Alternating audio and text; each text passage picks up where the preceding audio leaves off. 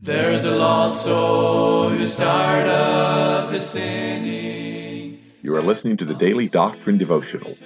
This is a daily podcast designed to teach and preach Bible doctrine each weekday throughout the year. This is Evangelist Tim McVeigh asking you to please let others know about this podcast so that they can subscribe or tune in each weekday. At the end of the podcast, we will provide you with subscription information as well as contact information for our ministry. Thank you for listening, and we pray that the Lord will help each of us as we study and preach the Word of God. And the saints all with gladness are singing the glorious song of the redeemed, song of the redeemed. Thank you once again for tuning to the Daily Doctrine Devotional. This is Evangelist Tim McVeigh. This is our Tuesday edition of the podcast. We certainly are thankful for each of you that listen. Some of you I know listen each and every day. We've had folks even this weekend contact us again about listening to the podcast. What a joy it brings to our hearts to know that folks are tuning in. And I pray it's a help. I pray it's a blessing to you.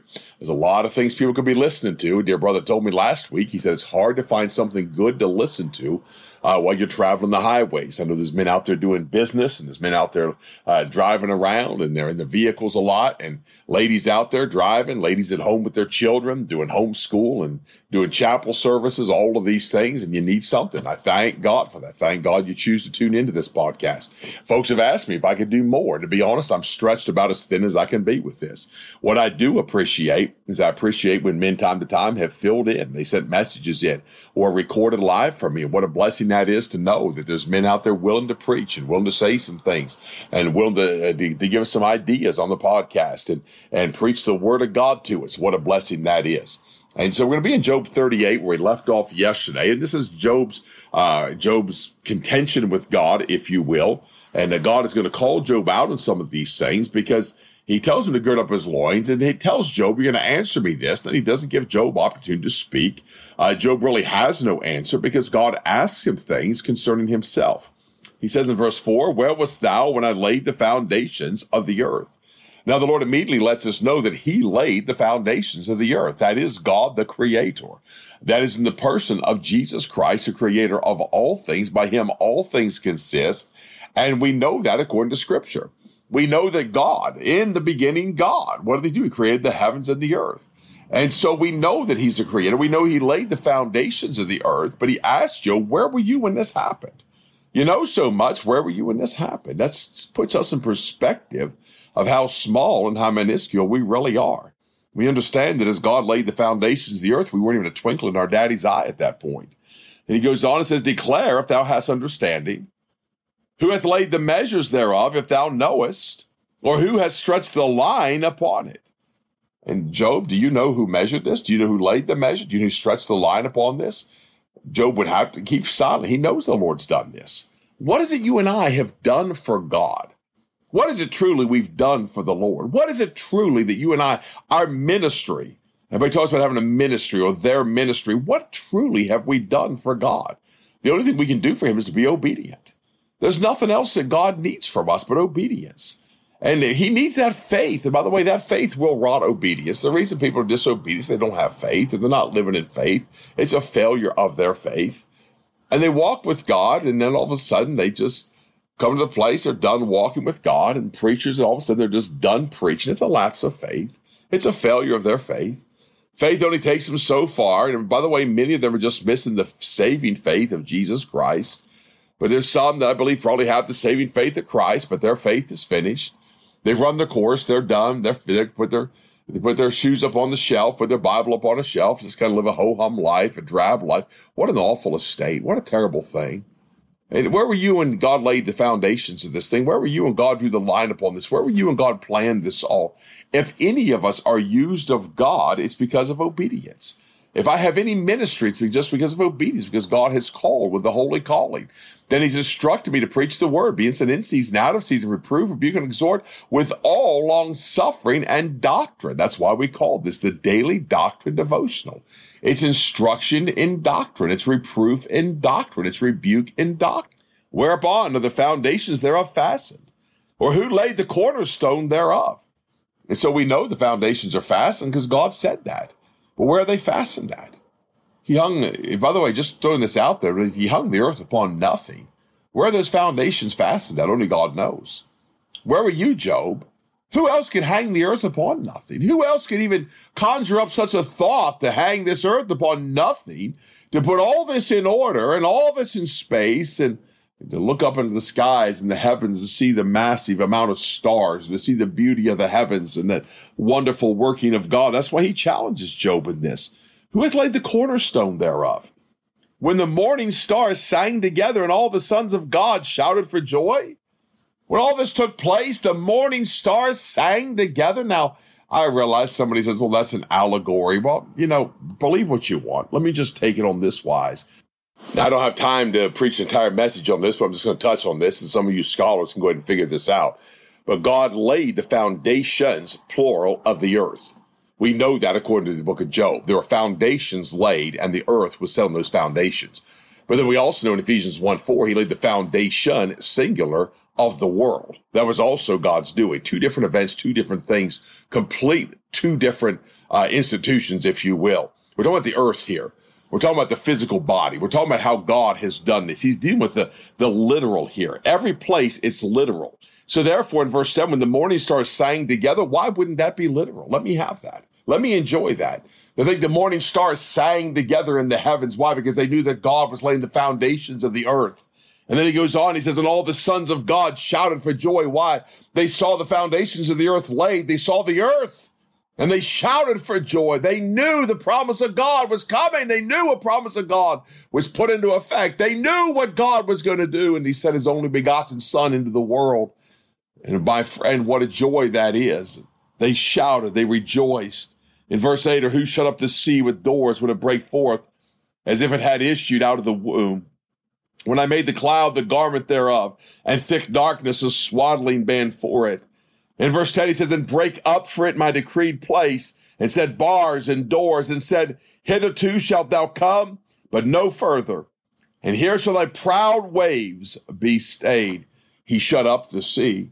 And I realize there's a lot of thought on this, and I'm not going to get into this on the podcast because I'll run down a rabbit trail and be here for 2 full episodes. But some of you need to understand what the sea, some of you understand the depths, some of you understand that place where God divides the seas. Some of you need to understand the face of the deep, those mariners upon the sea. Later on, he talks about those things in this chapter, in these chapters to come. He talks about these bars, he talks about the doors, but then he said, thou shalt come, but no further. And here shall thy proud waves be stayed. And I just throw a little hint out there to some of you and move on past this. But I also know there's an isle in the midst of those seas. And that isle, there is a prince. And that isle, there is a king, according to Ezekiel 28. And you understand that isle in these seas, but God said you'll go no further. Why? He's laid the foundations of the earth. Job, do you understand this? Job, do you grasp what I've done? Hast thou commanded the morning since thy days, and caused the day spring to know his place? And it's interesting God says that, because it's one of those things you contend with people, even religious people, even saved people. They'll contend over these verses because they don't want to believe the literal. The literal is too far out for them. But we're talking about God. Is anything too hard for God? Does God command the morning? Yes, he does. The word of God just told you he does. God himself tells Job that, hast thou commanded the morning? God does command the morning. The sun comes up because God speaks it. God's commanded it. The sun sets because God's commanded it. So all of this is in order at the voice of God, at the instruction of God. And creation is groaning, but creation is not disobedient. Creation is right now is groaning for its redemption. And by the way, part of that is those thorns upon the head of Jesus Christ. Remove that curse upon the ground. One of these days, it'll be so. One of these days, that curse will be off this ground. Creation's going to be made free. She's going to grow no longer. She's going to put exactly what God intended for her to put forth. And it's going to be a wonderful dwelling place. It's going to be a beautiful and a marvelous dwelling place. It's going to be perfect in all its ways. It's going to be beautiful in all of its ways. The fruit's going to grow as it ought to. The ground is going to give as it ought to. The animals will be in harmony as they ought to be. But Job, where were you when all this took place, Job? Where were you when I commanded the mornings since the days and caused the day spring to know his place, that it might take hold of the ends of the earth, that the wicked might be shaken out of it? There again, he's talking about an event. He's talking about when he laid these foundations, the wicked are shaken out of this earth. That prince of the power of the air, his abode. Yet, my friend, Job, where were you when this took place? And so many folks, and that's why it's called the Daily Doctrine Devotional. I've heard so many people say you don't get doctrine from Job, but how can you not get doctrine from Job? You can't understand creation. You can't understand the beginning until you get doctrine from Job.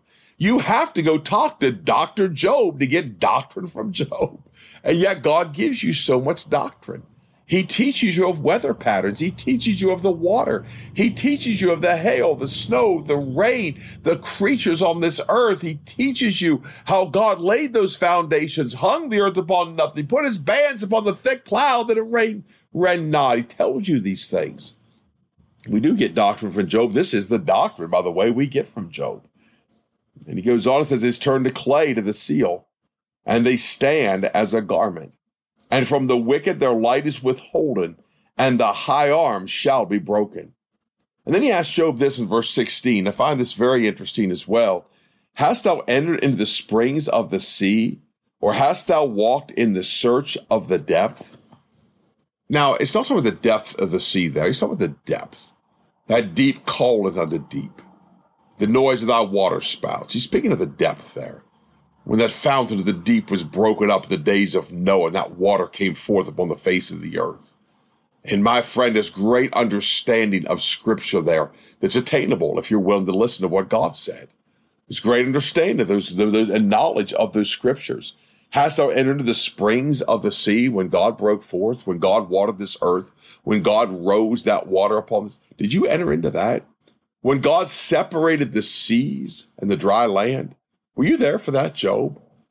When God made that water course step aside and he put dry land and was going to inhabit that land and seed that land and put the creatures upon that land and give man dominion over that land. Were you there when that took place, Job? No, Job, you were not. Have the gates of death been opened unto thee? Or hast thou seen the doors of the shadow of death? And that's one of those places, again, if you were with us on the Messianic Psalms, you followed us through that shadow of death. That shadow of death is often so mentioned, the gates of death. What are at the gates of death? Well, we know that Jesus Christ has the keys of death and of hell. What are the keys for? To open the gates of the depths. Was Job there? No, he was not. Why did he have to open the gates of death? Because Jesus Christ went and got the keys to make a way. The men don't have to stay dead. They can live forevermore in him. That's the power of his resurrection. He tells us that in the book of Job. Hast thou seen the doors of the shadow of death? The gates, the doors. Why does he have the keys? And by the way, the understanding is there that death and hell are cast into the lake of fire. Death is that separation from God. Yet there's a door. And by the way, that door and those keys, and you just may as well just go ahead and find them where they are. It's a one-way door. And that door is the way out of death.